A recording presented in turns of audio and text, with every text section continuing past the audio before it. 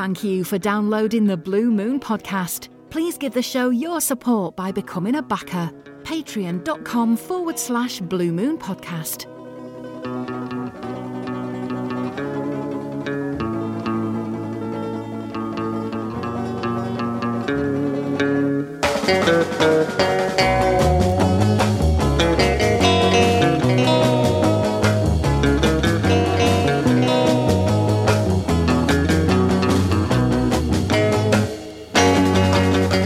Hello and welcome to this year's final Blue Moon podcast of the season, and it's our hastily thrown together live show.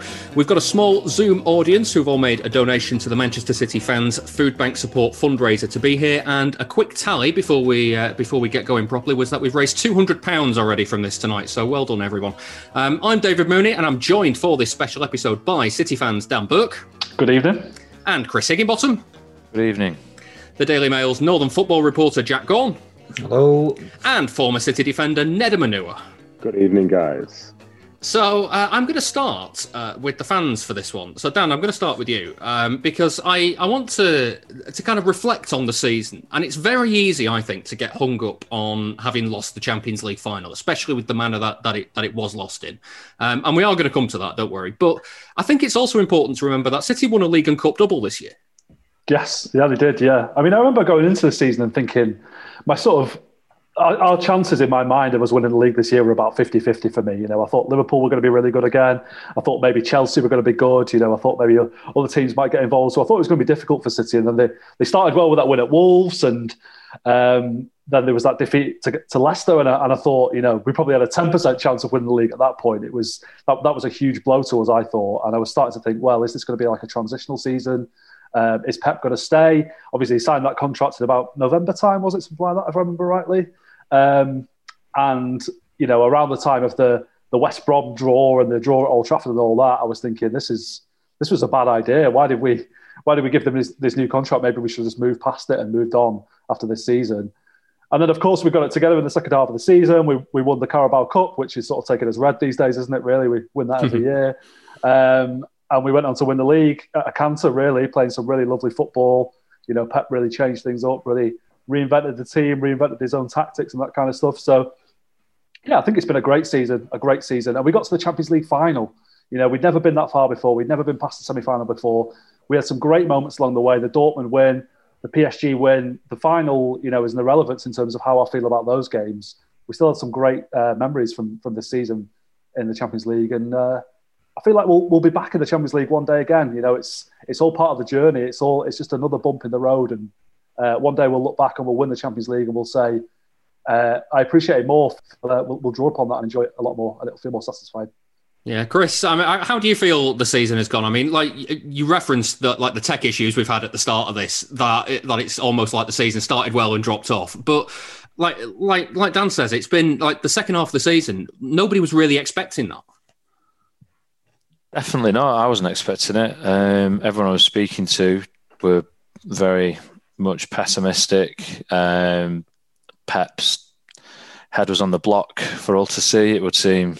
And the turnaround was pretty remarkable. It's really weird season given that the lack of break from one season to the next and the way it started to peter out, and then we just absolutely beasted the sort of latter part of it.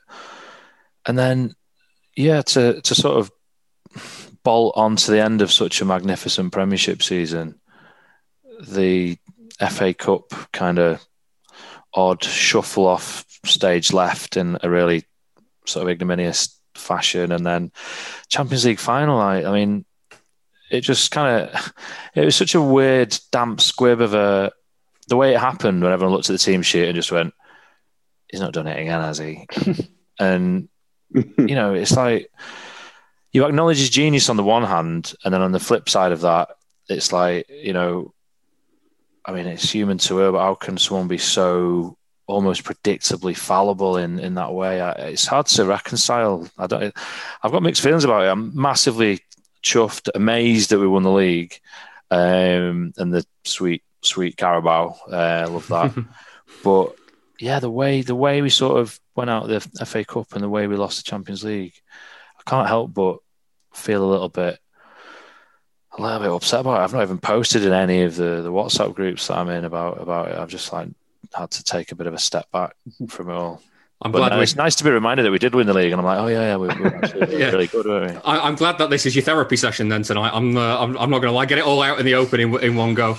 Nedum, you're always telling me to calm down about City and just kind of keep my feet on the ground and not get too carried away by the lows and the highs and all that of the season. How do you rate this season for City?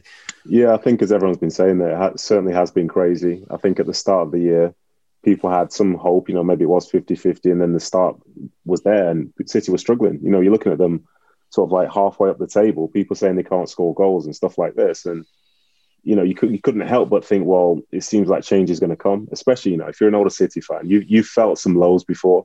And for some reason, even when you've got everything potentially there to go your way, you still always fear the worst.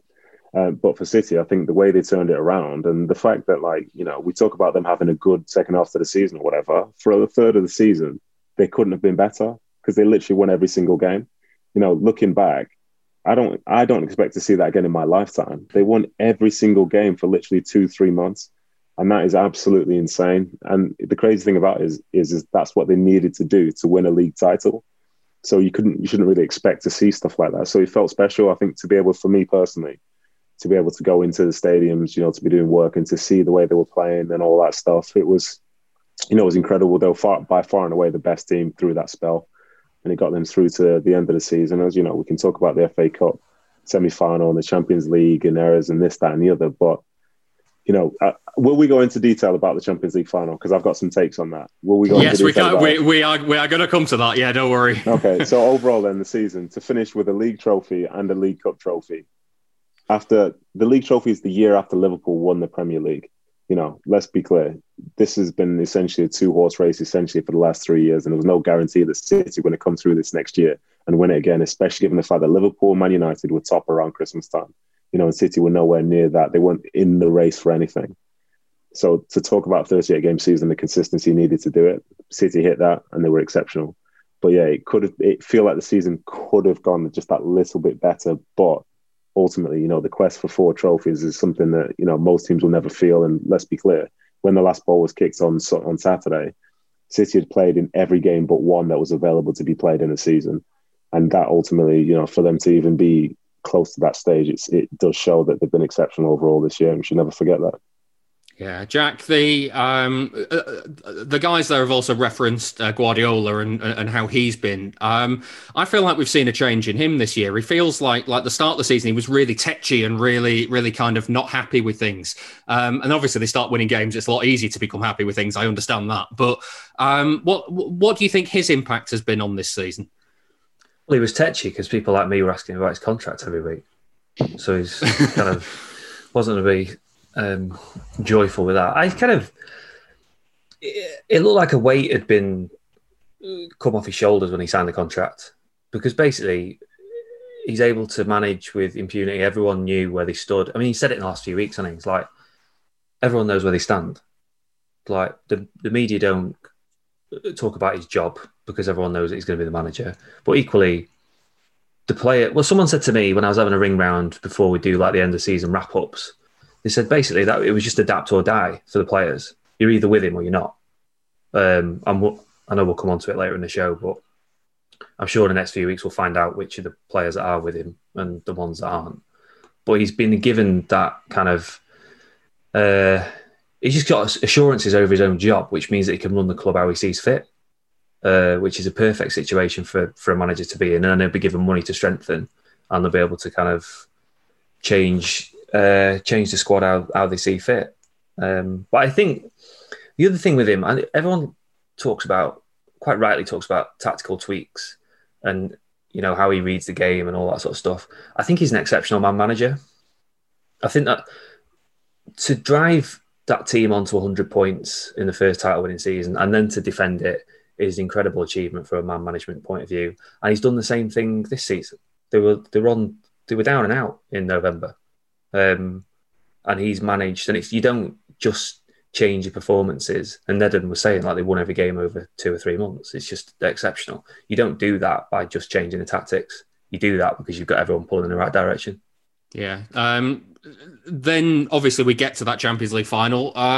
Chris, you've been kind of processing what's happened. Have you processed it yet? Are you at peace with how the game went?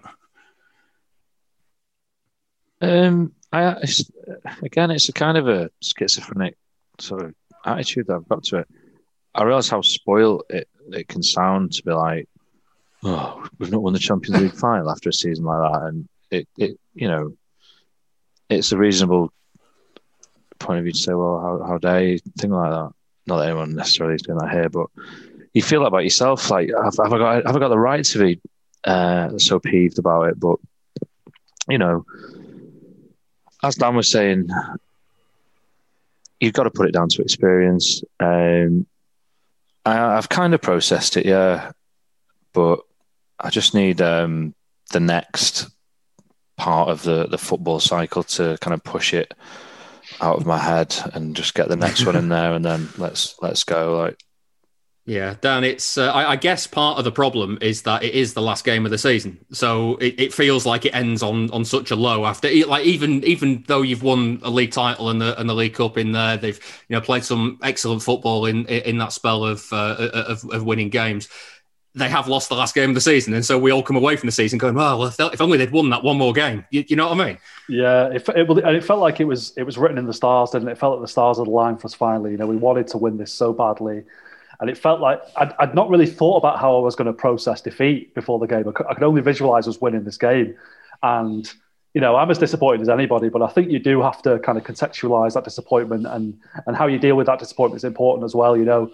I'd like to think that it was all down to Pep's team selection, and if he'd picked the team that we all wanted him to pick, then we would have won the game and everyone goes home happy. But it doesn't necessarily work like that. I thought the team selection was a bit odd, but there is an idea in there somewhere that made sense to me before the game. Trying to break Chelsea down with a few more attacking players, getting Sterling on the ball a bit more, playing Gundogan in the holding midfield position, someone who can spread the ball a bit better than Rodri and Fernandinho. It wasn't the worst idea in the world. It wasn't very effective in the end. And I think you just have to, remember that Guardiola really wanted to win this game as well. He picked a team that he thought would win the game. It didn't work out. It doesn't always work out. But 90% of the time he gets it right. We won the league, as we said. We won the League Cup. So, yeah, I'm not ready to sort of really criticise him too much. I just think it's one of those things. We lost the final against a team who were better than us on the night, and I'm disappointed that we didn't score. Disappointed that we didn't create many chances, but I'm not disappointed that, with any kind of lack of effort on City's part or anything. They got all the way to the final, wasn't quite right, and we move on. Yeah. It's not against a lot of whipping boys, is it? I mean, Chelsea were absolutely fantastic. So yeah, it's time now though for the Nedum Anua hot take machine. What have you got for us, Nedum? Are you ready? Are you ready? Okay. So just a few things, because I was lucky to be there at the stadium and I was watching it from up high, and I was just, as I say, looking at things from a tactical standpoint, and to talk about it from the position of an ex-professional. Yeah. So City are a very good team with Fernandinho in it. They're a good team with Rodri in it. They're a good team when they play with that six in general. And I think if Fernandinho played, I think that allows Gundogan's ceiling within the game itself to be higher than it was from playing in the six, because Gundogan's finished the league season as the top scorer for the club. So you want to see him higher up. And obviously that might come at the expense of Sterling. So maybe you put Foden out there, so on and so forth. But here's the big but. For me, there were certain players within that team who probably left the field having played their worst game of the whole season. And that there, if you're listening to the narratives around the game as a player who was on that field, basically what's being said is that, if Fernandinho doesn't play, then there's no chance you could ever have a good game. Because as far as being a player goes, there are different levels of it. You can have a great game. You could just have an okay game. You can have a bad game. But somebody not being there on the field doesn't mean you'll have a bad game. You could put a striker in at centre-back. It doesn't mean he'll have a bad game. But for some of the stuff in terms of what City were doing, it was alarming. Like I was seeing, say, for example, Bernardo Silva just running through the midfield, then he'd kick it out of play. Stones stood for a bit, was falling over. He looked really anxious. Walker at times was looking to really try and push it down the line, but it didn't really serve a purpose. Obviously Sterling couldn't really get the best from James after the first 10 minutes. On all that stuff there, he could have picked a different team, but the individuals themselves were losing their own battles against the people who were across from them. And that's the thing that alarmed me the most, because, like I say, we could talk about tactics. But that team that he put out could have won that game if they played better, but they didn't play better. And I don't think the sole reason for that was because he didn't pick a 6 to play the 6. I don't think it was solely because, say, Sterling was on that side. Because, say, for example, Mahrez, these I'm naming all these players and they've had exceptional season. Like Mahrez probably had his worst game of the season in the biggest game of the season, and you didn't see anything from him. But was that because Fernandinho wasn't there in the middle? For me, probably not. Fernandinho is a great leader, somebody who's felt that type of stress before in like Copa America finals, all that type of stuff. But that was my biggest disappointment as a City fan, being in that stadium, was seeing the way that some of those players played and knowing that it's a Champions League final, it's never guaranteed to go back there. You look at a club like Chelsea, who've invested millions upon millions since Abramovich has taken over, and they've made it to the final 3 times in essentially just under 20 years. So for us as City to be seeing it and thinking, it's a big disappointment. Like, this isn't like the league where you have to roll over the same teams year in, year out to guarantee success. Next year, it might be Bayern in the group stages, might be Inter Milan in the next round, it might be Real Madrid, it might be Barca. You're never really guaranteed. So, I was disappointed in the tactical thing. It is a conversation, but I don't think it's the only one, purely because, as I say, some of those players on that big occasion, as I say, Gundogan could have played better when he was higher, but there were lots of players who were in the familiar position for them and they didn't perform. And to add to that, I think even if Gundogan or Rodri played, Chelsea still play in the same manner. And from the top, their tactics, it felt like, was to just try and make sure the ball got funneled out wide, where you'd have Reece James, Ben Chilwell, plus a midfielder or another centre-back ready to try and close down whatever space that was available to them. And, in that instance then, that's when you need your wingers to play well. But they didn't play well. And that isn't, in my opinion, solely due to, say, Fernandinho not playing. But, that's one of many takes that I have, which I'm sure I'll speak about at some stage. I thought, to be honest, they were just overawed by the occasion. That's what it looked like, sat there. Yeah. I was like, my God, like, I was really shocked, sat on the ground. Same, yeah. It was surprise. When people were talking about, there's going to be a surprise in the team selection in the hours before the game, and you can't, the team comes out, you're surprised. But I just think the nervousness that they showed, particularly in the first 15 minutes, just transmitted into the stands as well, and that didn't help. So on one side you've got Thomas Tuchel and Rudiger whipping up the Chelsea fans throughout the 90 minutes, really whipping them up. And City, there was kind of just the fans, the backroom staff, the players on the pitch. It was just, everyone was really, really nervous, and that just meant they weren't able to go and play their own game. I think there was too much fear in the game. And you look at the goal. I've not seen a highlight of the goal back. I've not watched the highlights, but it looked to me that every single man got pulled out of position. And I don't think. I mean, Nednam will know far more than I do. But I don't think that's because Gundogan's there. I think that's just because Chelsea's runners pull them all over the place. It wasn't the first time it happened, was it? No. In that game. But that for that goal, the thing which I know City were doing was in terms of a tactical sort of press, because with Chelsea, like we say Chelsea played well, but Chelsea, what they did, they defended well and stuck to the game plan. But there were players within that Chelsea team who have a far higher ability level than they showed in that game. But they did what they had to do. Their front three, they made sure the ball never went in between them. It always went outside them. That's them doing their jobs. But for that goal itself, tactically, the fullbacks for City and Walker and Zinchenko, they're responsible for getting out to the wing backs when the ball would be clipped from either the centre back or the goalkeeper. But for that particular instance, Walker was supposed to go out there, but he left it too late, but he still decided to go. And from that point, he was in no man's land, because every time they have to shuffle across, the whole back four is supposed to come. So the first error was in Walker in deciding to go, because ultimately, if he decides not to go, then the team can just drop off and there's no real aggressive press anymore. But he went, and then next thing, the other two centre-backs out of position, and Zinchenko, he was in the wrong position as well. So now you can apply no pressure, but you're trying to go front foot. And ultimately, you get it's the Champions League final. If you're not coming up against a team who can punish you when you make a mistake like that, you've got no chance. And it was a shame, because it happened maybe once or twice. But overall, we look at it and we talk about Chelsea playing well. Werner had a couple of good chances, but Chelsea had 8 shots on goal. They had 2 shots on target. So when we talk about sixes and ball possession and all this and all that, I think as a City fan looking from the stands, you could feel the threat. But when you really break it down, it's just football. They didn't really have as many attempts and whatever as we probably felt. So for me, the biggest disappointment, as I say, was for City, they just didn't perform. If, like, in the years gone by when we've played against Spurs and they've had a ton of chances and it doesn't go in, you'd leave the game with a different feeling, saying, oh, that's such a shame. We deserve so much more. We've been robbed. But instead, you're leaving the stadium thinking we got what we deserved, and we got what we deserved because we didn't play well. And that for me is the thing that probably stings the absolute most. Yeah, Chris, tell me honestly, when you listen to Nedum talk about it like that, and especially when he says the phrase, it's just football, that's got to make you feel better, hasn't it? Don't know about that. There's shades of Mancini there, but I can't argue with anything that he's just said.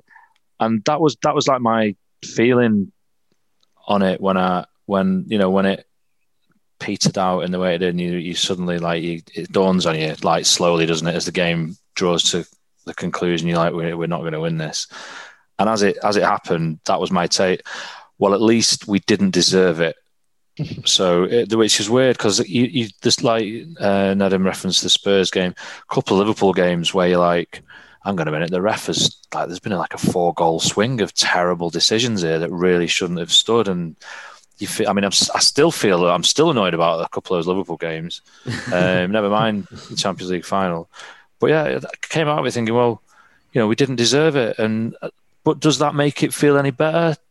No, because of the other points that Nedum was saying, that the players didn't play as well as they could have. Like, watching people run down blind alleys and try things that just... there was a feeling that wasn't going to come off, and you felt it, they felt it, and it didn't work. And you're like, it's not our day, is it? So I don't know. I wouldn't say it makes it better, but hopefully it'll make it easier to get over. And if it's just down to nerves, then if we keep the majority of the group and we get there again soon, it'll hopefully stand us in good stead. You see stats pop up all the time about clubs and players, and you want to know that exact thing about City. There's an answer. Statscity.co.uk. Want to find out all of the players who played alongside club legends like David Silva, Sergio Aguero or Vincent Kompany? Or maybe you'd like to know which team found it hardest to score past Joe Hart. You can find out City's record in every competition, at every stadium, and under every manager. Just go to statscity.co.uk and browse away. That's statscity.co.uk. This is the Blue Moon Podcast. Follow us on Twitter at Blue Moon Podcast. Dan, obviously, as you know, we talk a lot during games and after games and stuff. And I'm not gonna lie. The people that know me will say that Saturday night was possibly the angriest I've ever been. You seem quite. I didn't think you were capable of getting angry. I was very angry. I was very angry on Saturday night. Dan, you seem to be the kind of the one that stays the calmest the longest out of the people that I know, if that makes sense. How have you processed all of this? Well, I'm well aware of the bad take amnesty you had on this podcast a few months ago. I don't want to get caught up in any of that nonsense a few months down the line. No, like I said earlier, I was disappointed. I was a bit drunk on the night of the game, and I was sort of happy in the haze of a drunken hour, I think, after the game, and not really I'm quite philosophical about it. I was thinking, well, we've lost this one, but we'll get to a Champions League final again. I'm very sure of that. And maybe as a team, we will be better equipped for it. Maybe, the world will be better equipped for us to be in a Champions League final, and more people can go to the stadium and it'll be better. And like I said, we'll reflect on this experience. I look back on it and, say it was terrible, but, we're over it now. We can be thankful for that experience that we went through that. So, yeah, I think with the team selection stuff, you can easily look at it and say it was wrong. Guardiola, this overthinking stuff, I'm so tired of that now. We need to move past that now. It's such a nonsense. Guardiola will have watched hours and hours of footage of Chelsea before this game and decided that was the way to approach the game. It didn't work out. That's football. Shit happens. Sometimes it doesn't. You can easily, envisage a scenario in your mind where he picks the best team and we go in and win the game. It's also, you think about that chance that Sterling had in the game where Ederson punted the ball over the top and he's through on goal. If he was a bit more confident, he might have taken that chance, and then him being included in the starting lineup is looked on as a masterstroke, isn't it? So I think too much of football analysis is kind of looking at the result and working backwards from there. I do think it's quite a random game sometimes, and stuff happens that people never intended it to happen, and you just have to take it on the chin sometimes. It's a final, and I think losing a Champions League final is a privilege. We got to a Champions League final. I don't want to get all York away about it, but, we never imagined that we would get this close to anything like this. We never imagined we would scale these heights, and sometimes you do have to take a step back and say, yeah, it's not been too bad, has it, really? Yeah, Jack. The situation around the game as well is. We've been talking about whether players were nervous and the implications with the fans, and how that had kind of affected the mood in the stadium. The other side of it is the way City started. Like Chris said, there's sometimes when it doesn't matter how good City's team is, you get the impression there are games where they're just not going to score, and that was one of them. You got to half time and you thought, like, how are they going to score in this game? It's very simple.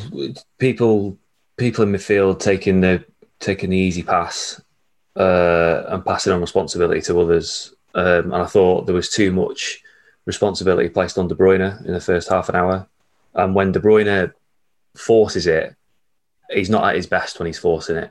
And I just felt he just wasn't quite there. I don't know whether it was a game too far for him. I'm not sure, but he was just like, he was nowhere near it first half. And I think that kind of, I was saying it before about it transmitting into the stands.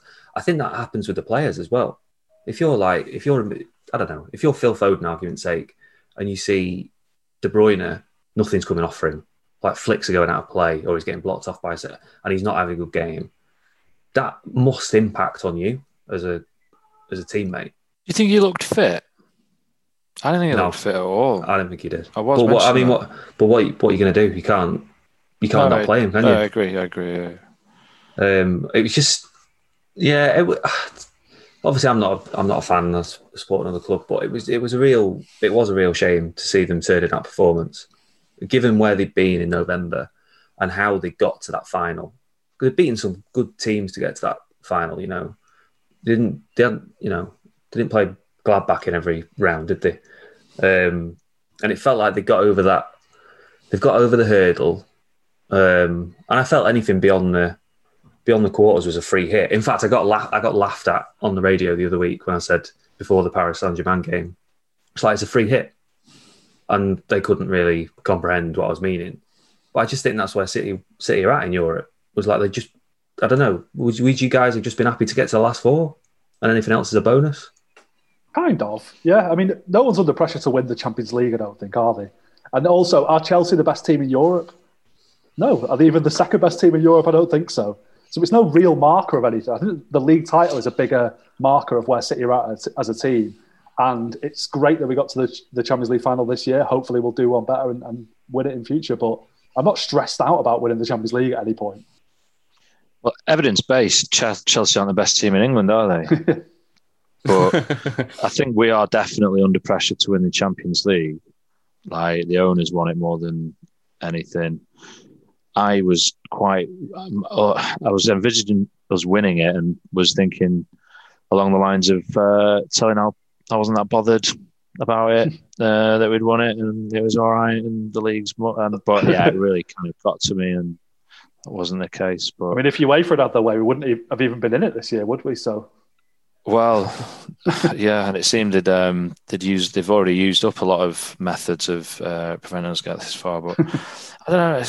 We are under pressure to win it. I'd love to win it, and I don't know. It kind of looked mapped out for us a bit this year in terms of with the way it falls, and then the way Paris played, and I don't know. Aguero's final game as well. It all did, yeah. Nedum, I just want to touch on the thought of, from kind of a player's point of view, how much does the atmosphere in the stands from your own fans affect your performance? I think it totally depends on the individual and the nature of the game itself. I think, as we were alluding to there, I think when you're looking around and you're seeing that it's an unfamiliar type of game for the players, players and stuff have been very, very keen to have fans back in the stadiums and stuff like that. But there's two sides to that coin, because I've played for so many teams, City included, where things aren't going well, and you can hear the anxiety on the side. You start to hear ohs and all this stuff, and for City, maybe that's why they were trying things which maybe they haven't been doing for most of the season, because there were people there and there was a direct feedback coming from somebody else other than the manager himself. So it doesn't necessarily affect people, but we could see it from the outside. City weren't playing well, and Chelsea were very solid. So you're looking at the two things, thinking, well, where's this goal going to come from? And when it's like that from the sidelines, you probably don't sing in the same manner. You're not cheering the same things you were once cheering. And those guys on the field, they know it. They can feel the tension. You can always feel the tension in the stadium, whether you're on the field or in the stands.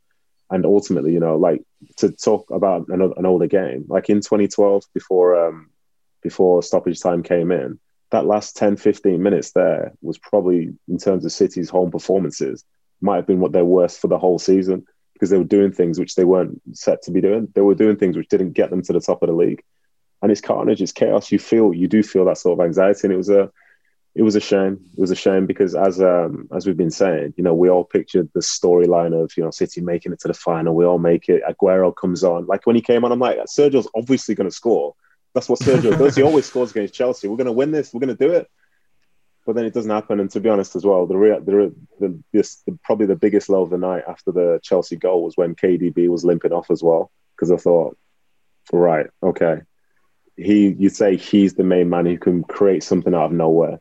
And the team doesn't need to be playing well for him to just make something happen. And, from when he went off, didn't feel the same at all. But yeah, I think as players, you do feel that tension. But it's in the same way. It's the opposite side of the coin, isn't it? Because when things are going well, like I'll reference two games in particular. For me personally, at City, playing in the second leg of the UEFA Cup quarter-final against Hamburg at home, we went a goal down. That atmosphere in the stadium was one of the best I've ever played in. And then when I was at QPR, we played in the playoff semi-final against Wigan in the Championship. And it was like we had 5,000 fans outside the stadium waiting for us as the team bus arrived. You got into the stadium, they were singing and rocking for the whole time. And in both of those games, for the Championship one, we got to the playoff final. In the Hamburg one, I think we won the game with 10 men. But you never feel like you're going to lose, because once it gets rolling, it's incredible. But like I say, the other side of it is you can feel the anxiety from when your team's not playing as well as they could do. Yeah, certainly a message to City fans then, because if there's one thing I know a lot of us feel is anxiety pretty much every week anyway. I want to flip this first part of the podcast back to the positive of the season, because we spent a good chunk of it there on the Champions League final, and it is one part of what is otherwise a very successful season for City. Jack, where do you think the turning point came? Is it as simple as signing Ruben Dias? No, but that is a massive contributing factor to it. Not just because of his defensive attributes, but because of his leadership. They didn't have anyone talking really the year before. But if you talk about turning points, I think the manager says the turning point was the West Brom game at home. That I don't think a game has ever been talked about quite so much over a season. They were absolutely dire that night, and he says the turning point was there. The players kind of have a different view, and they say that it was the team meeting after New Year's Day, I think, training on New Year's Day, where Fernandinho laid into them all. That was ahead of the Stamford Bridge game, wasn't it? Yeah, and then they were amazing, weren't they, at Stamford Bridge? I mean, just absolutely exceptional. And I think the Fernandinho aspect is a big one. They've actually got a proper captain this year. David Silva's many things. One of the finest midfielders ever to have played in the Premier League, but he's not a captain. And they missed that sort of leadership last season, which Fernandinho, and he understands his role, that he's not going to play every week. I know he started playing quite a bit in the last couple of months of the season. Before that, he was really in and out. But he's still been that kind of figurehead for the players to look up to, which maybe is taking a little bit of pressure off Pep from that point of view as well. Yeah, but obviously Diaz player of the season, isn't he? So he's a massive impact. Yeah, well, that's torpedoed my next question, because Chris, I was going to say, is there anybody that gets in ahead of him? Ahead of Diaz for player of the season? Not really. Yeah, he's the accolade that he's picked up kind of speaks for itself. Who would you have in there? You mentioned in the in the notes from memory. Mahrez, Stones had a great resurgence. Still looked there's flickers of kind of nervous energy and susceptibility now and again in certain games, which kind of manifested in the final as well. But great season, good to see him back. We were a bit worried about the impact on Laporte, but no, Diaz, he's just head and shoulders. And as Jack said, not just for his football ability, but his leadership quality. And he's showed that at Benfica as well. Like some of the team talks that I've only seen one actually, but as an example of a team talk to be filmed in the dressing room, like flipping heck, that was, if that's his general patter, then we could probably get a good game out of me. Dan, the other side of Diaz's game is like Chris has alluded to there, the leadership part of it, even to the point of being able to pull his teammates along the floor by their head. So you can't argue with a man who's prepared to go to those lengths, can you? Yeah, it's up there with one of the moments of the season, that, isn't it? I think for him to come in as a new signing that I don't think many of us expected a great deal from him, really. I was a little bit sceptical about him. Obviously, they went for Koulibaly for most of the summer, and then there was that Jules Koundé kind of rumour going around, and then it was like, oh, Diaz, we're getting him now, are we? Our third choice defender, like that's not going to work out very well, is it? So for him to come in and hit the ground running like he did in a new league, in a new country during a pandemic, where they've been away from his family and all that kind of stuff for a lot of the season, that will have taken its toll on him. And he's still only 24, and he only recently turned 24, which is bizarre, isn't it? Really, because he seems wise beyond his years, both as a player and as a person. So, yeah, I think he's fantastic. I would probably just say that he just edges Gundogan as the player of the season for me. And Gundogan's another one who I didn't see performing the way he did going into the season. I've always been a bit of a sceptic of his, really. And, if you told me he was leaving last summer, I wouldn't have been too upset about it, really. But I think he really, really stepped up in De Bruyne's absence during that period when we went on that long winning run, ended the season as our top scorer.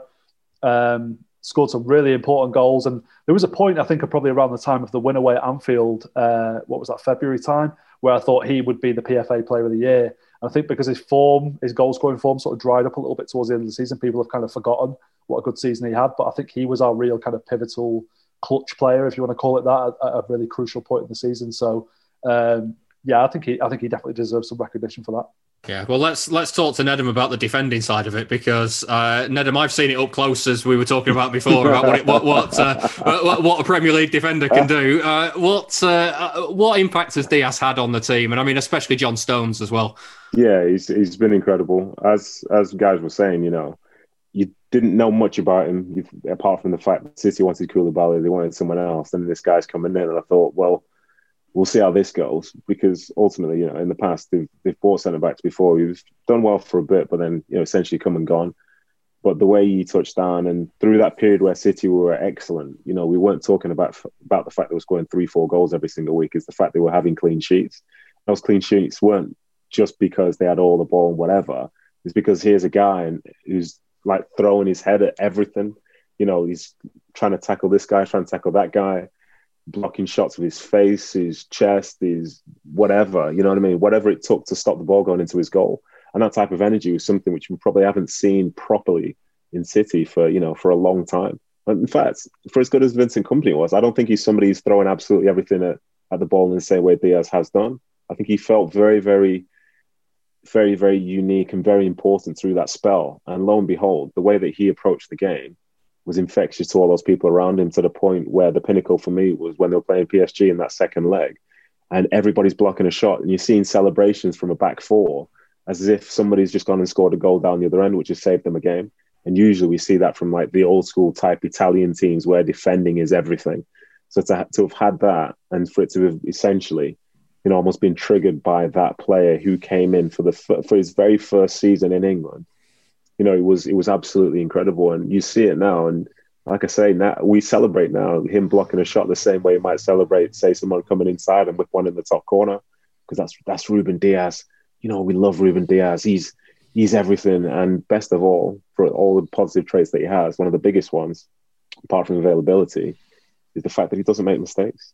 I think in the season, I probably remember one which maybe led to a goal, but aside from that, he's on it all the time. You know what I mean? It's not like sometime defending, fair weather defending. It's all the time. And best of all, from a foreign player coming into England, it doesn't matter whether the person he's playing against is 6'4" or 5'8", great with his feet or great in the air. He's 100% pressing them for the whole game. And I love that because I've seen plenty of players come from different leagues and not like the physical aspects, but he absolutely loves it. And at 23/24, that's a really exciting player to have in the camps at City, I feel. Yeah, Jack, what was the line from your interview with him? He wants to make the opposition suffer. What was it? No, what was it? God, slept since then. Does it feel helpless or something like that? I want to have I love having the power to make the opposition feel powerless or something like that. Yeah. He's just like, honestly, 25 minutes with him on Zoom, the guy was like coming through the screen at me. Jesus, like he's just like so intense. Like very nice bloke, but really, really intense. Doesn't like talking about himself. I was like, he's talking about blowing smoke up someone's ass before. Like that's what I was trying to do for 25 minutes. He wasn't having it at all. He's just quite likable, but he knows how good he is. He's got that kind of. You watch him play, he's got that kind of swagger, and he in much the same way that the company had. That he knows that he's a very, very good player. And it was funny actually. I was kind of doing a feature on the guys from Benfica before the Euros that are going to play in the Portugal squad. So Cancelo, Silva, and Diaz, and the guys at Benfica were telling me that when Diaz was in the under-23s or the under-18s, they were having to tell him to stop shouting at everybody. So he was like playing centre half. And he was like wanting to shout at the striker, and he was like trying to direct everything. And they had to kind of coach him to say, look, only by all means be a leader and, speak up, but only kind of lead the players in your zone. So like your fullback next to you, or your centre half, or your centre midfielder, because he was just charging around everywhere because he's got all that energy. So I think they did quite a good. It sounds like Benfica did a really good job just honing his skills when he was younger, which is why that's kind of why we're seeing now someone who is a ready-made captain, as Dan said, at the age of 23, 24. Yeah.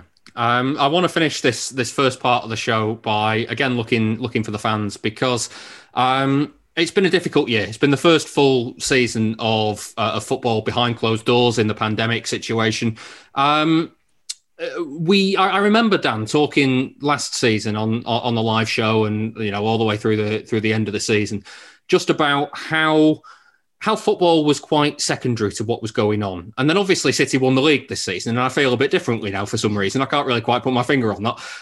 But it's been important for us, hasn't it, to be able to enjoy watching City again this year.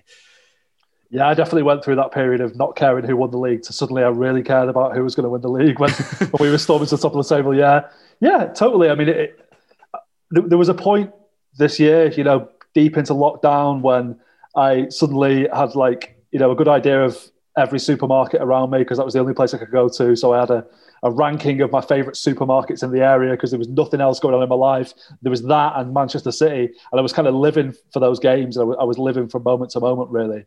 And they really stepped up for us, the team, this year. I think Adam Carter said this on our podcast a few weeks back. I think the team really delivered for us this year at a time when there wasn't much going on in the world. It was quite sad. It was quite depressing. And we had these football matches to look forward to, and a team that was performing brilliantly and winning every game, and really looking forward to every game and enjoying the performances and feeling good and talking to my friends about it afterwards. It really kept me going at times, and that cannot be understated, I don't think. So hopefully we're getting back to some sort of normality now, and this is kind of the end of this period. But I think we, more than a lot of fans, we can look back on this period with a bit of fondness. Yeah, Chris, it has been one of those things that we can look forward to in the last few months, doesn't it? And you think back to the start of the season. I remember quite easily thinking, like, around about the time of that West Brom game, oh God, City are playing midweek again. I have to watch the game. Whereas now I'm thinking, when's the next game? They're playing really well. When is the next game to watch? Yeah, it is a bit odd, and well, it's not odd really. It's understandable, but you're saying that your attitude changed relating to how well we were doing. I was chatting to a United fan. Not something I practice that often, but this was a few months ago, and he was saying, well, I think it's out of order that the footballers get to go and play, and they get to go and basically live life as normal. It shouldn't be allowed. And I was like, well, there's thousands of people who are really, it's like a welcome boon to their mental health that this is actually happening, and that's absolutely true. It's been really important. It makes you realise how important being at the game is as well, though, because as important as it is, it's obviously nowhere near the same. The question of ballots came up about going to the game, and a lot of people are, I'm going to really go for it and really want a ticket. But I was thinking, part of the reason I go to the game isn't just to watch City. In fact, a lot of the time, watching City over the years has been the absolute worst part of going to football. Present company accepted, obviously. But, apart from the Aguero game, whereby I would have gone on my own just because I wanted to see his last game, assuming that I wasn't going to go to the final, which I wasn't able to. But, yeah, I really, really have valued talking about it and watching it, but I wouldn't go to the game if I wasn't going to be going with people that I go to the game with, if that makes any sense. Yeah. I've sort of gone around the houses a bit there. But as important as it is, I think it also shows the emphasis of how important it is to actually be able to go and mix properly. And it was better than now, but roll on next season a bit of normality. Yeah. Well, we're going to finish the first part of the show by reviewing the charity bet. As you know, we do a charity bet on the podcast. We've now been doing it for 5 seasons, and this was our second best ever season. We started in Guardiola's first year, 16-17, where we raised £1,350. We couldn't quite get past that this year. We managed £1,185. All of that money is going to the Christie, which is a cancer treatment hospital in South Manchester. And I've got a little bit of data for you guys, because I know you've all tried your hardest throughout the season. We had 17 correct predictions out of a possible 61. So 27% of the games we got a correct prediction on. The person with the most correct was Adam Carter at Stat City on Twitter. He got 3 correct and put £225 into the kitty on his own. The biggest win of the season, though, actually came from an opposition fan. It was David Downey of the Everton podcast, The Blue Room. He added £100. 35% of the money came from the cup competitions. 47% of the winning bets were actually on 2-0 score lines. So if you'd gone through the whole season just picking 2-0, we might have just done it. We might have done better on that one. And 52% of them were on away games. So maybe maybe City were easier to read away from home. I don't know. But well done, everybody. It's £1,185 for the Christie. Please give us your backing. Patreon.com/Blue Moon Podcast. So now we look ahead through the Euros and into next season. And after that, we're going to take some of your questions. So get thinking, and we'll be with you soon. All those in the attendees or the Zoom, just use the raise hand function and we'll come to you a bit later on. The first place to start, I think, is with the squad. Because, Jack, we've seen reports that there are some players that are not particularly happy. And there are some surprising names on the list. So what do you make of the situation there? There are unhappy players, and for as I was talking about how good his man management was earlier. That's kind of the way he does manage him does mean that those that aren't playing are going to be unhappy because he doesn't really tell people why he's made decisions. So I suppose things can fester a little bit. I mean, you look at Sterling, Laporte, Jesus, the 3 for me that aren't very pleased with how it's gone this season. And they never want unhappy players at the club. But I think the suggestion that I wouldn't agree with the suggestion that they're definitely looking to cash in on them. But I think if they turn around to the club and said, I think my time's done, then that would be the point where they probably look for a buyer. There's some other surprising names. Bernardo was a big surprise. I mean, I've not heard that personally. I spoke to him very briefly last week, and and didn't kind of get the sense that he was particularly unhappy. But you just never know, do you? It's going to be such an interesting summer. I mean, they could do loads, or they could do not a lot. And at the moment, we're not quite. Well, they're going to sign a striker, but beyond that, we're not quite sure whether Grealish is going to get done or whether they've got a small pot of money for a left back. But you would assume that Grealish and a left back are dependent on people leaving, and the players that are unhappy are worth a lot of money. And I don't know whether there's going to be that many clubs, or there aren't that many clubs that can afford how much City will think they're worth. Yeah, Nedum, what's it like from a player's point of view when your form's not quite what you want it to be, and the season hasn't quite ended how you want it, or you're not quite in the team? Is it hard when the manager doesn't engage with you? Yes, but to provide some sort of wider context to these reports which are coming out, like that sentiment is shared up and down through the leagues, because ultimately, you look at players who play the game. You'd find very, very few that are happy to not be playing. And when you look at City, the strength this year, obviously, for as much as they've got incredible talent, I think their squad this year was better than anybody else's. But that's a gift and a curse, because it means that he can rotate at certain times, and he would do. But City recruit players who are capable of playing week in, week out for most teams in the world. So if you're somebody who's not doing that, but City have brought you in for 30, 40, 50 million, you have a sense of pride, you have a sense of ego. And, you are going to be disappointed because you know that you can be doing it. Regardless of whether your form's good or bad or indifferent, you can be playing week in, week out in the Premier League, because you look around and, you could talk about the City team specifically, but you look around the league and see lots of people playing week in, week out who you're probably a better player than. So it does hurt you, it does affect you. And to talk about my own side of that, I think it was, and because I spoke with Michael Richards about this actually on the Monday Night Club the other day. We played against, I think I spoke with him about it. We played against Man United under Sven-Göran Eriksson, and they won. I think Giovanni scored. And I remember I was on the bench and I was thinking, this is brilliant. We've been United. This is it. We're on the rise, all this stuff. Then I left the stadium and got home, and I was like, they won, because I didn't play.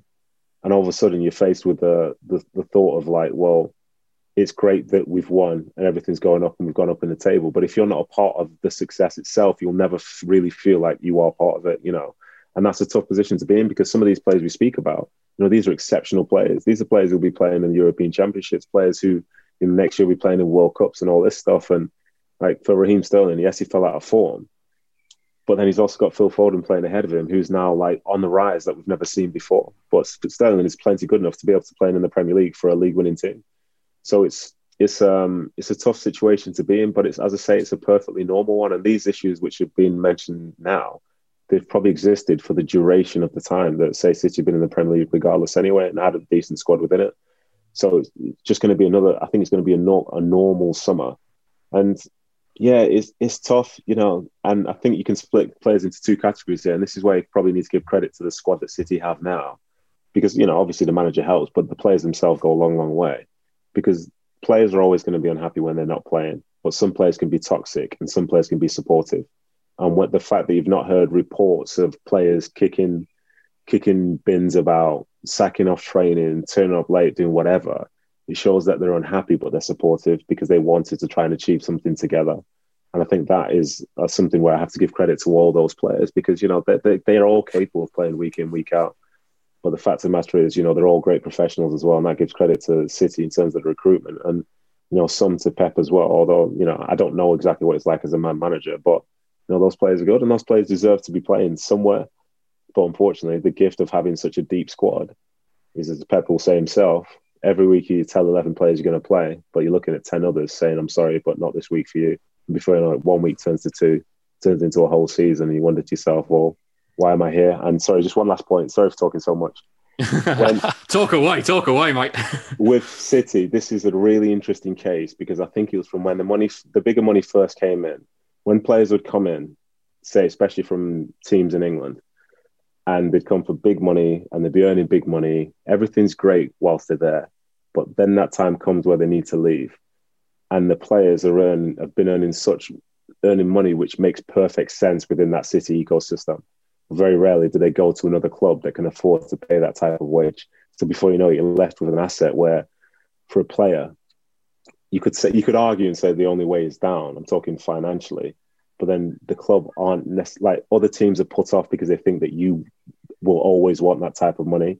And an example of that, who's a good friend of mine, is somebody like Joe Hart, who was exceptional, I thought, for City. And then when the time came to leave, in the last 2-3 years, he struggled to find a club. And I think to myself, well, this was one of the best players in the Premier League. This is a guy who's won Premier League goalkeeper of the season, I think 3 times.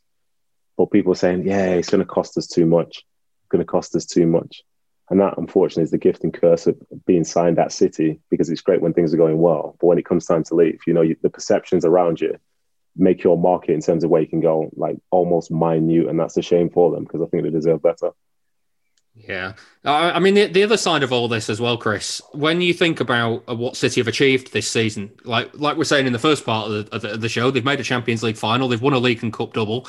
And, if the players aren't very happy, they have at least dusted themselves down and got on with the job and kind of, there are names on that list of players who have been playing regularly in the team. So it's almost a case of you maybe don't have to like the situation, but it doesn't mean you can't give your best right now. Yeah, and that is testament to the professionalism. I think the sort of human factor is something that fans often overlook.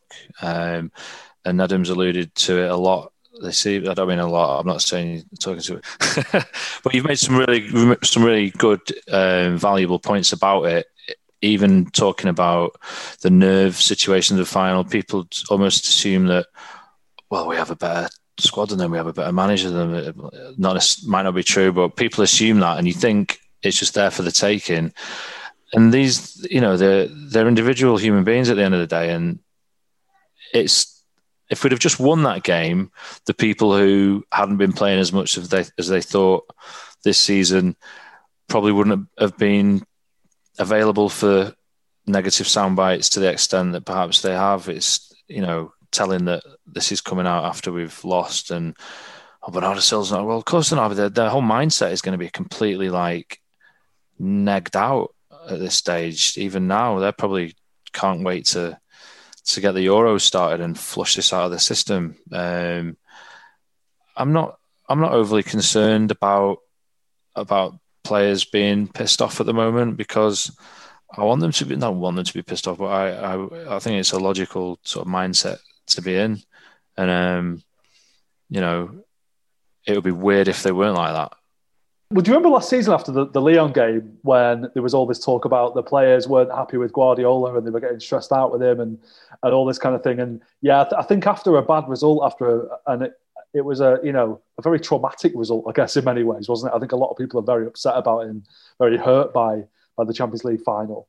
And I think there's always going to be an element of backlash that comes out afterwards, that you're going to hear these stories. It's not just journalists stirring it a little bit. I think there was always some truth to these things, and there's always a time and a place for these stories to come out. So would we be having these conversations if we'd won the Champions League? Would we be talking about players being unhappy and all that kind of thing? I don't think so. It's just, when you win in football, everything's wonderful, isn't it? And when you lose, everything's awful. That's just how it is, really, I guess. I've got something to say actually about that. So, as you probably know, Dave, that article came from Sam Lee in The Athletic, didn't it? I think it was on Monday where it came out. But one thing about it, he spoke to me about that article as a concept a while ago. So the timing of it is what makes narrative that little bit different, because those players, they've been unhappy because they've not had as much game time as they would have liked. That's been the case for a long time. But the timing of it, especially given the fact that they just lost the Champions League, makes it look worse. But then you ask yourself the question, if you have that article there, when is a good time to release it? You release it after they've won, and it's one thing. You release after they lost, it's another thing. But the points in it were valid. And I think I was speaking to Sam about it earlier, actually, and he said, you should definitely go and read it. You should definitely go and read it. Like, yeah, I will do at some point. But there is actually, there's good information in there. And it's, as I say, it wasn't something whereby the players decided to come out and say something after losing the game, because the bulk of it had already been done by that point, even though they were heading into a Champions League final. Yeah, just a quick aside, Nedum. I think we can finally, I reckon, clear something up that a lot of City fans seem to worry about. I always see on Twitter whenever there's a slightly negative story about City and there's a big game coming up, you always see the replies, there's a big game coming up, trying to destabilise the club and all this sort of stuff. How much of that even gets to the dressing room? I think it depends on the individual. There are lots of individuals who do live on Twitter and social media and things like that, but ultimately a lot of them don't because they're just too busy doing other things. But the fact is, for some of the stuff which you would read, the reality. That's the difference between, say, somebody reading who's outside the building versus someone who's in it. Like if you read something that's true, you're almost surprised, especially if it's a deep type article. But overall, especially, even from my time at City when the money first came in, we were a talking point, but City are a far bigger talking point now and a far bigger global brand. So lots of people share lots of opinions about you and everything that's going on.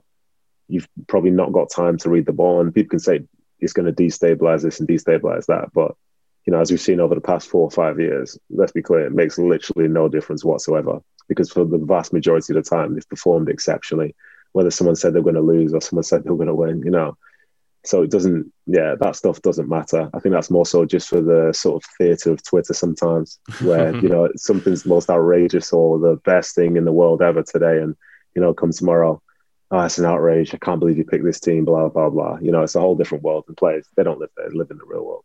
Yeah, Jack. Let's look at the squad for next season because you've already alluded to some of the changes that they might need to make in a left back and a striker as well. The other side of it is the striker situation. I mean, surely they can't just go out and buy, for argument's sake, Harry Kane or Erling Haaland. What needs to be done? No, there's money for a striker without the need to sell anyone. People laugh at me when I've said this for a few months. They've basically been saving up for a striker. I know that sounds ridiculous because they've spent like pocket money because they've been spending quite a lot. They spend a lot of money every summer, but they have got a pot for a striker. And you look, all right, Aguero left on a free transfer, but the wages that have been freed up by Aguero leaving the club are massive. Which people kind of forget that he was getting upwards of I don't know how much he was on, to be fair, but it would be upwards of £250 a week, won't it? £2.50. And a Fredo. So I think the striker, which I think will be Kane at this point, will get done. But the interesting things with the outgoings will be with the left back and Grealish, which I think those probably will be able to. They'll be able to do them if players leave, but we don't know. We don't know whether players are going to leave or not because they're going to have those conversations with him, and they'll sit him down and say, "Right, you're unhappy. What do you want to do? Do you want to? You can either go or you can go and do a John Stones. It's up to you.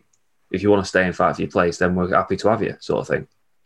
So you kind of think people got quite excited about it being a big churn of a summer when he said to Rio Ferdinand last week that you got shaken, you got to move or whatever. And I think people thought there was going to be like lots and lots going on. I think what he means by that was just like little subtle tweaks here and there, rather than a massive overhaul. Because they don't need to, do they? Yeah, I just want to ask you about Kane as well because you said that you think it'll be Kane they go after. How likely is that? Because obviously he's contracted to Spurs, and it's not going to be an easy sale for them to make, is it? No, but like from what you hear, Kane wants to go to City and isn't. That's his preferred destination. A gentleman's agreement with Levy, so what could possibly go wrong? Well, someone was saying to me the other day actually that Levy's not quite as bad as he's made out. All right, the Kyle Walker thing dragged on and on, but there's a suggestion that maybe he doesn't want to do that with Kane, because he doesn't want to make a scene with Kane. But I don't know. The proof will be in the pudding, won't it? I just think with Haaland, Haaland's just too difficult this summer, which I don't really understand from Dortmund's perspective. When they're going to lose him for 65 next year, why wouldn't you just take 100 this season?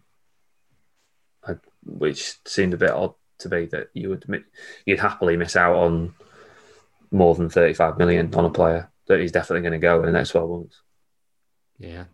Dan, just for next season, obviously having not expected a lot at the start of this season and ending up with a League and Cup double and a Champions League final, where should we set expectations for next season? Quadruple, maybe. No, I mean, yeah, I would expect us to be, favourites for the league after the season we've had, but I think it's going to be difficult. I think everyone's looking at Chelsea being better than they were for the most part of this season and being a real challenger for that. Liverpool will be back as well, I'm sure. United might even sustain their challenge a little bit better this season. I mean, you always go into every season and think there's going to be 4 or 5 challenges, and it never really works out like that, does it? So it wouldn't surprise me if it was us and one other, maybe us and Chelsea or us and Liverpool or something like that. I just hope we're part of that conversation. I think that's the best you can kind of ask for going into a season, really, that we challenge for the title and run it all the way. I would take a cup. We've got to win the Carabao again, haven't we? Is it the last year of the Carabao? Have we confirmed that? Is the sponsorship ending? Are we going to end on a high as the only ever Carabao champions? Is that how? I haven't seen any reports anywhere that the deal has been extended, but the other one was done kind of on the quiet, so I don't know. Maybe we will get be the only ever Carabao Cup winners. Yeah, Chris, yeah. Is that the kind of benchmark for you as a fan in a weird way? Because Guardiola referenced it recently that they've got to win the Carabao Cup. That's the trophy. Well, there's a certain romance to it now because we've kind of hammered it.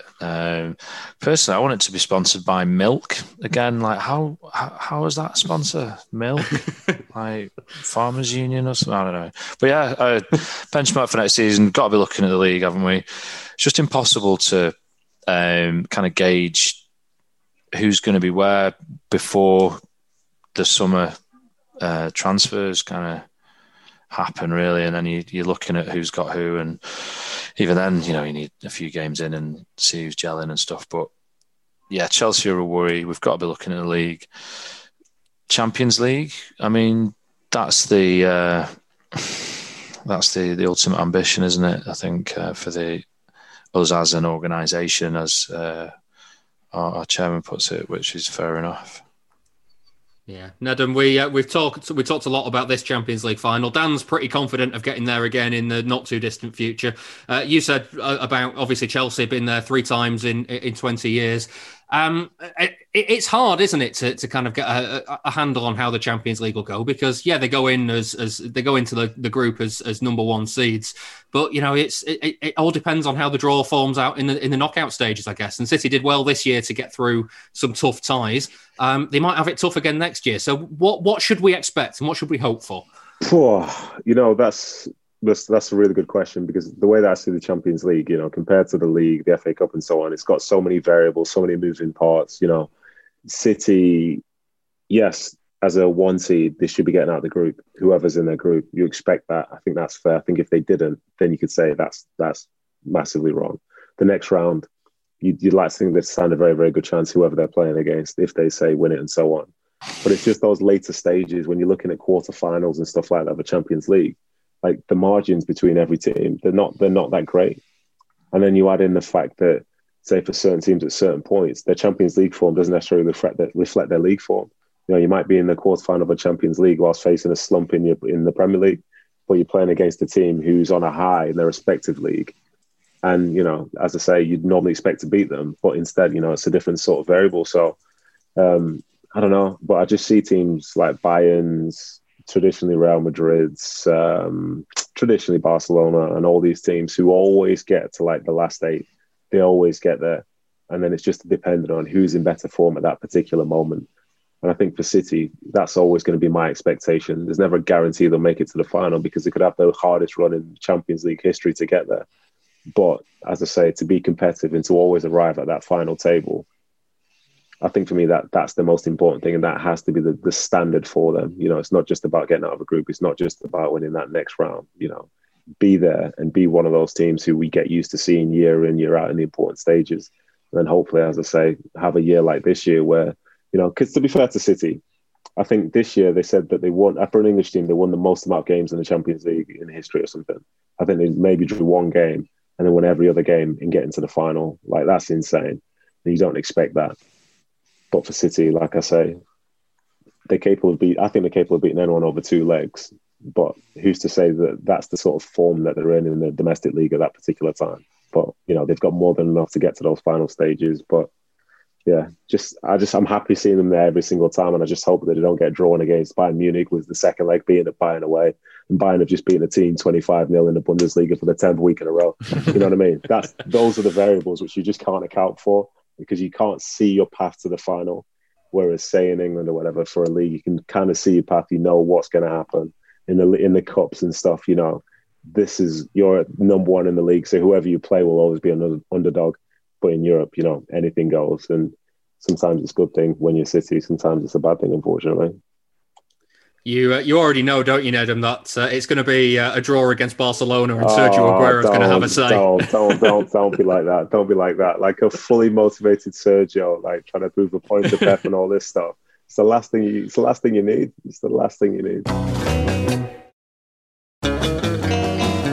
Check out exclusive City interviews on our website, bluemoonpodcast.com. We're going to take some questions from the audience now. So if you have any questions to ask, then please do raise your hand and I will unmute your microphone. Okay, so the first question is going to come from David Wang. David. Hi, guys. Just wanted to have a quick question. Wanted to see what your thoughts were about Khaldoon putting up a video today about effectively an apology for the ESL. But he didn't seem to want to commit to any sort of additional fan engagement like some of the other clubs like Spurs or Liverpool have suggested.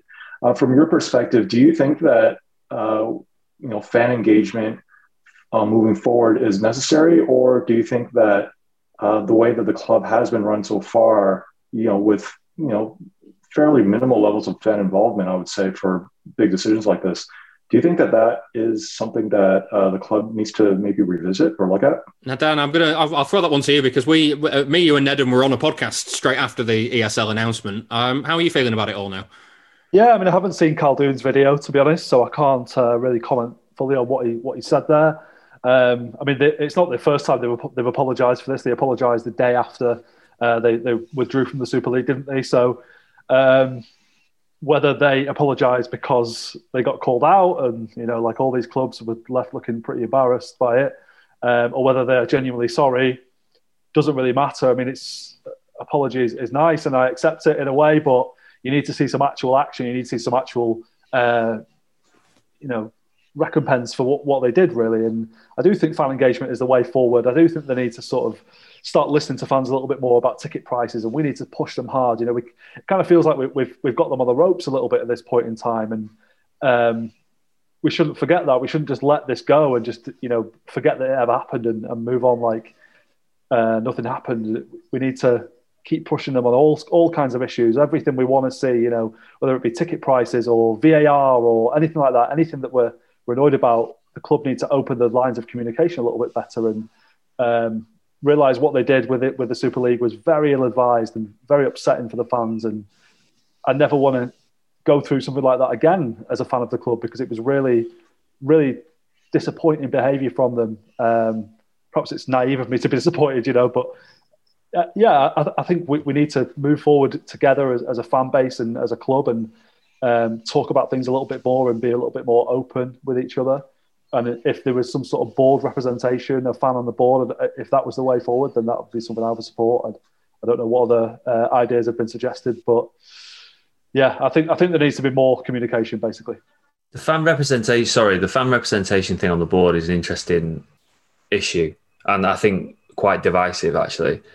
And the club I support put a fan on the board it must have been about 15 years ago, and he basically became a stooge for the board, and came in for so much criticism from the supporters, and was seen as a problem.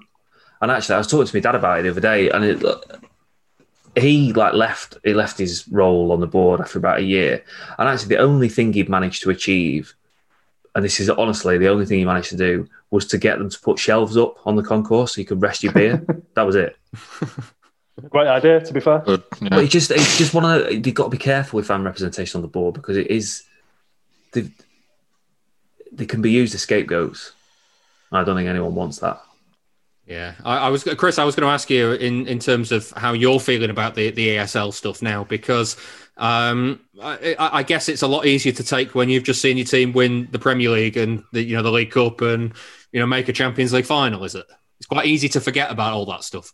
Well, possibly. It's not something I want to forget.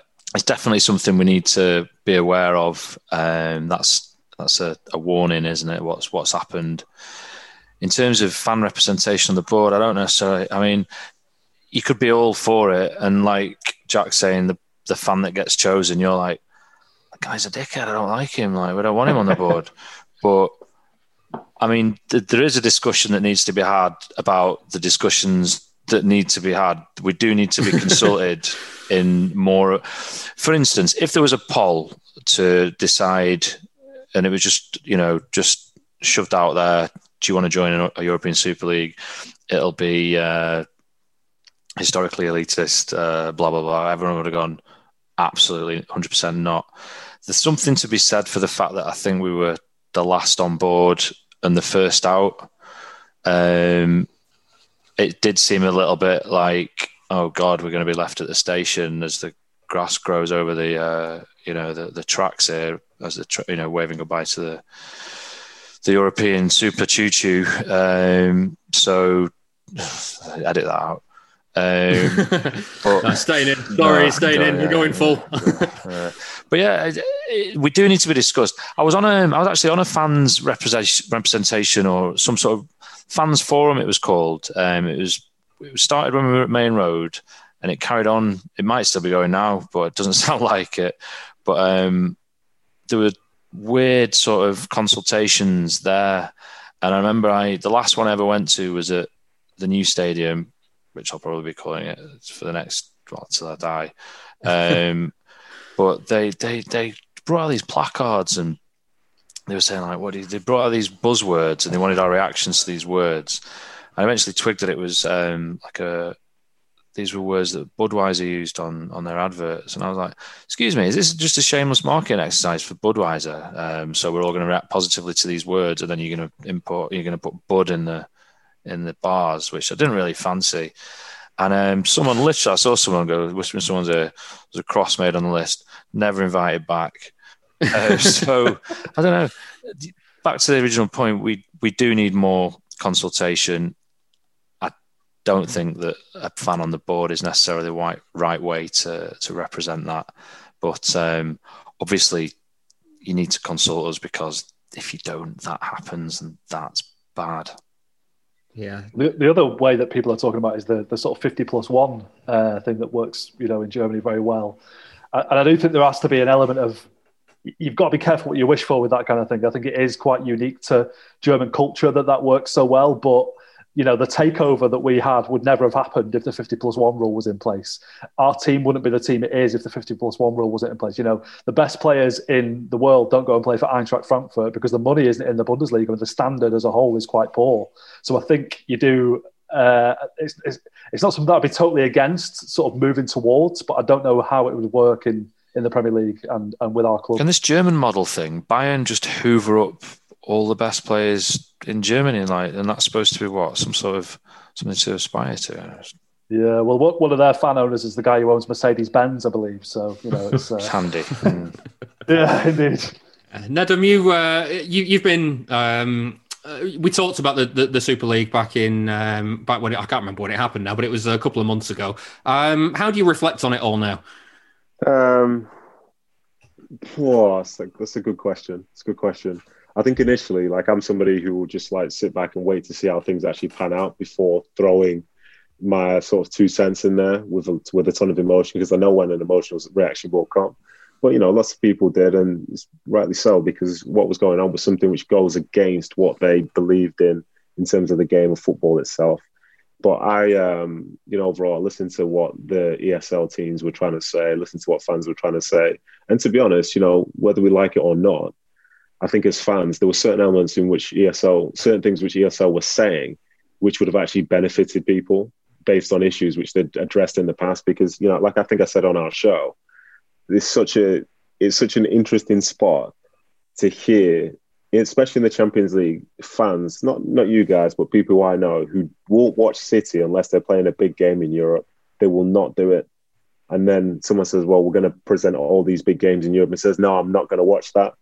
I'd rather watch the game which I wasn't watching. You know what I mean? There are elements within it like that. So it was interesting to hear. But then to listen to potential ways to remedy this situation for the future, that's when you realize how like football's reached a point where the remedy is almost impossible, because we can talk about polls and stuff like that. But the poll is better when you have a greater sample size. But how do you reach out to all those people who are invested, who are essentially stakeholders within a football club, especially one that's the size of Man City now? Because gone are the days where the fan base was essentially based inside an M postcode. You know, this is a full global entity of a football club now. And then you can have, say, the fan on the board situation. But, you know, not all fans have the same voice and think the same way. You know, I've heard a ton of different arguments about the system itself. But yeah, this is where we are, and there's, I don't know, it was crazy to see it happen. But one thing which I took strength from as a City fan, firstly, in the fact that to that point, our ownership has brought us to a place which we never thought imaginable, and overall, I had no issues whatsoever with anything that they've done to that point. You know, from even investment into the local communities, all that type of stuff. But they, on the Saturday, I think it was, when the statement came out, certain numbers of owners went out and put their name forward and said certain things. And I thought the silence of the City owner not saying something and Abramovich not saying something, I thought that was deafening, because it kind of felt as if they weren't all on board with it. But with those big clubs at that league table, there's a type of, they could work as individuals, but they work far better as a collective. So then lo and behold, the next day, if one team pulls out, all the other teams are going to have to pull out again.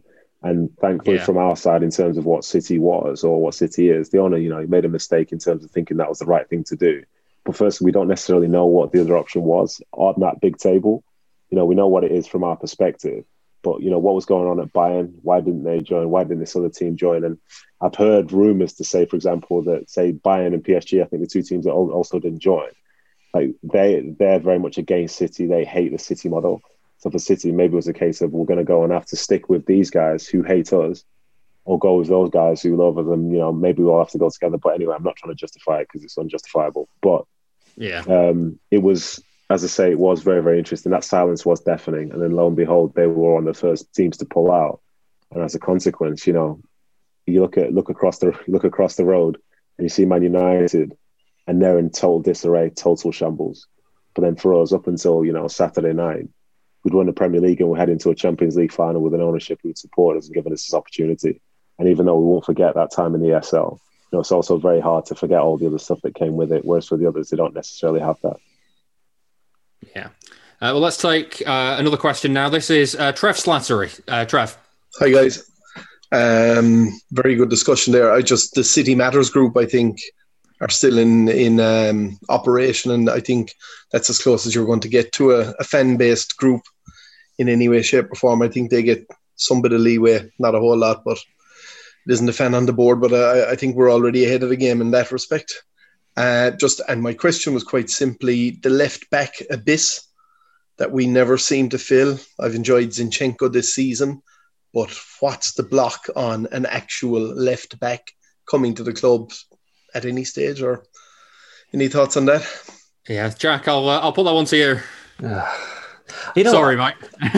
I honestly hate transfer stories. I can't stand them. It's like, I understand that it's a part of my job that I have to do, but they are so difficult. Like, you can be right at 8 o'clock in the morning on something with a transfer, and it can be wrong by 9:30 in the morning, but you've already published something. And then everyone turns around and goes, well, you were wrong. So, but like, you kind of have to do it. And they're so difficult, and you never know who to trust and whatever. But the left back wise, it's Mendy's the problem. Like, he was clearly available last summer, and I know for a fact they didn't have a single phone call about Mendy last summer. Not even anyone just wanting to see what his situation was. There's just not a single call. And I think he's got 2 years left on his contract. It's just been possibly the worst it's not all his own fault because the injuries were horrible injuries and have impacted on him massively. But it has been one of the worst signings over the last 10 years. And because of the money he earns, I think they found it difficult to get someone in.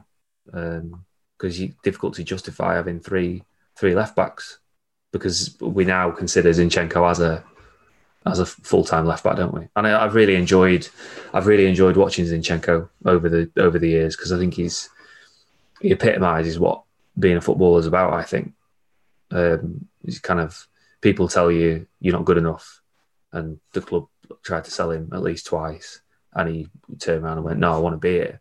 I want to fight for my place," much like Stones did last summer.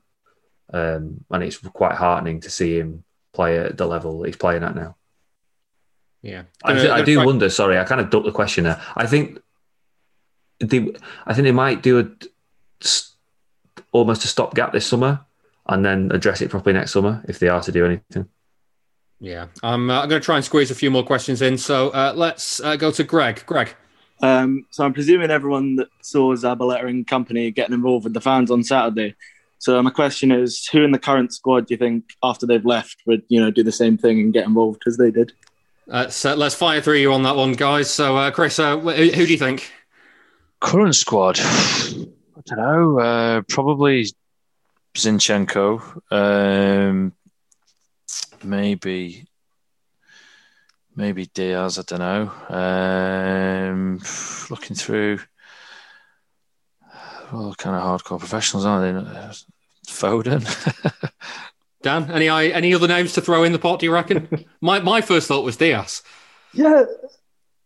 Yeah, it's a tough one, isn't it? Because we're sort of at that point now where we've said goodbye to one group of legends, and we're sort of wondering who's going to be are we ever going to feel the same way about a group of players again? Maybe Kevin De Bruyne might sort of, he's been at the club a long time now and been captain and taken the club to his heart, I think, and he's someone who you might see sticking around for a long time. But yeah, I don't know. Maybe one day we'll be sitting on a Blue Moon Live podcast with Kevin De Bruyne in a few years. I somehow suspect that I'm not going to manage to pull that one off, but you never know. I've managed some things in my life, and we'll go. Nedum, any ideas? Who would you like to see from the current squad joining the fans?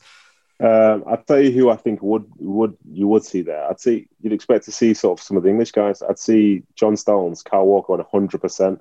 Like, I was in the fan zone on Saturday with Kevin Horlock, and he was well in the mix as well. I think he was drunk as a skunk by 11 o'clock.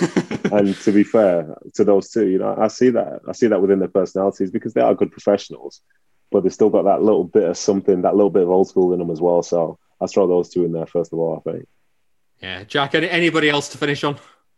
Well, they're a squad that likes a booze up, don't they? Like, they like a drink. I think it's Phil. I mean, it's like he's going to play for the club for the next 14, 15 years, and he's going to be like absolute superstar, and he's going to be talked about in the same way that people talk about like Bell and people like that. It's he'd be right in the mix, right in the middle of it. Yeah. Final question of the night, I'm going to throw to Tony Burns. Tony. Hiya. It's just a quick question, really. Through the pandemic, one of the things that's become, or that was shown to be completely obvious, was the value of fans in the stadium. So we all watched the games on the telly, and some of us preferred it with the artificial sound, or some with no sound. And then we get to the last game of the season when 10,000 fans at the Etihad and so on.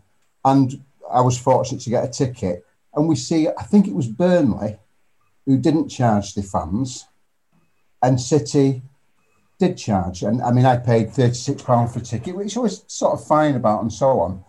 But I just wonder, given the value of the fans, where do you think City will pitch this season tickets and the ticket pricing next season as they aim to get back to a full stadium? And you've touched on it tonight about the value of playing in front of fans. Yeah, Dan, it's a discussion that we have all the time. You talked about it before about like engagement with the fans on things like ticket prices as well. there's been pretty much year-on-year rise on season ticket prices, apart from, I think, one freeze the year that Guardiola arrived. How do you see it going? They surely can't put ticket prices up again, having had an empty stadium for a season. Can they not? No, I'd certainly like to think not. Yeah, I mean that would be a nice way to show a bit of contrition for the Super League stuff, wouldn't it? By reducing ticket prices or at the very least freezing them. And yeah, Tony's absolutely right. The value of the fans has never been more evident than it has been during this time, and it feels so much better to watch a game with actual people in the crowd, a real atmosphere. You know, what was all that fake crowd noise about? I think we'll look back on that in a few years and think, what were we thinking? Like, why did anyone think that was a good idea? It's ridiculous, wasn't it? So yeah, I think the club have definitely got to offer the fans something after this very difficult time, and you know the relationship has been a bit frayed.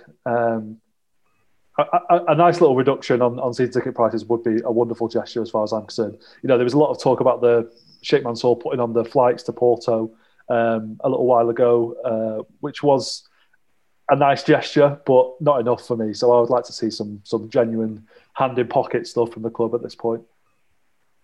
I was just going to say, in terms of, say, the Burnley side of things, like I don't want to finish this on a negative, but I kind of have to. For Burnley, they've got new ownership, and for them, it's almost like a big gesture to the fans from the get-go to almost try and create an image for themselves to move forward with.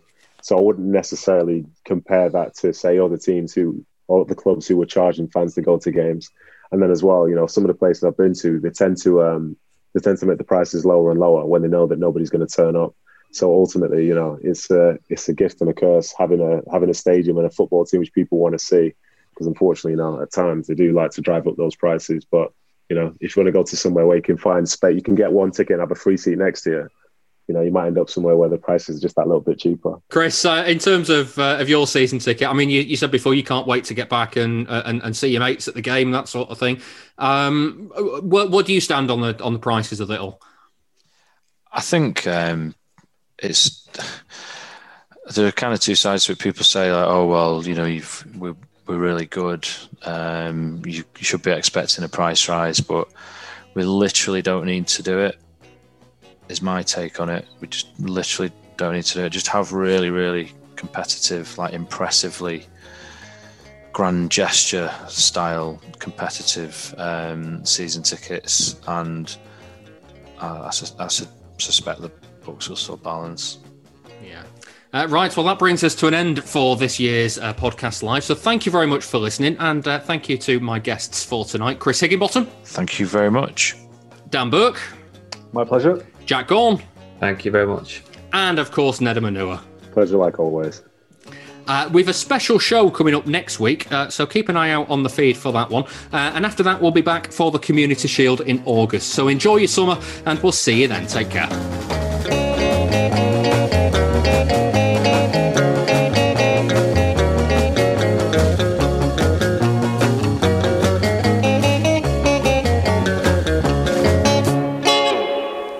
Was the Blue Moon Podcast. Please support the show. Patreon.com/Blue Moon Podcast.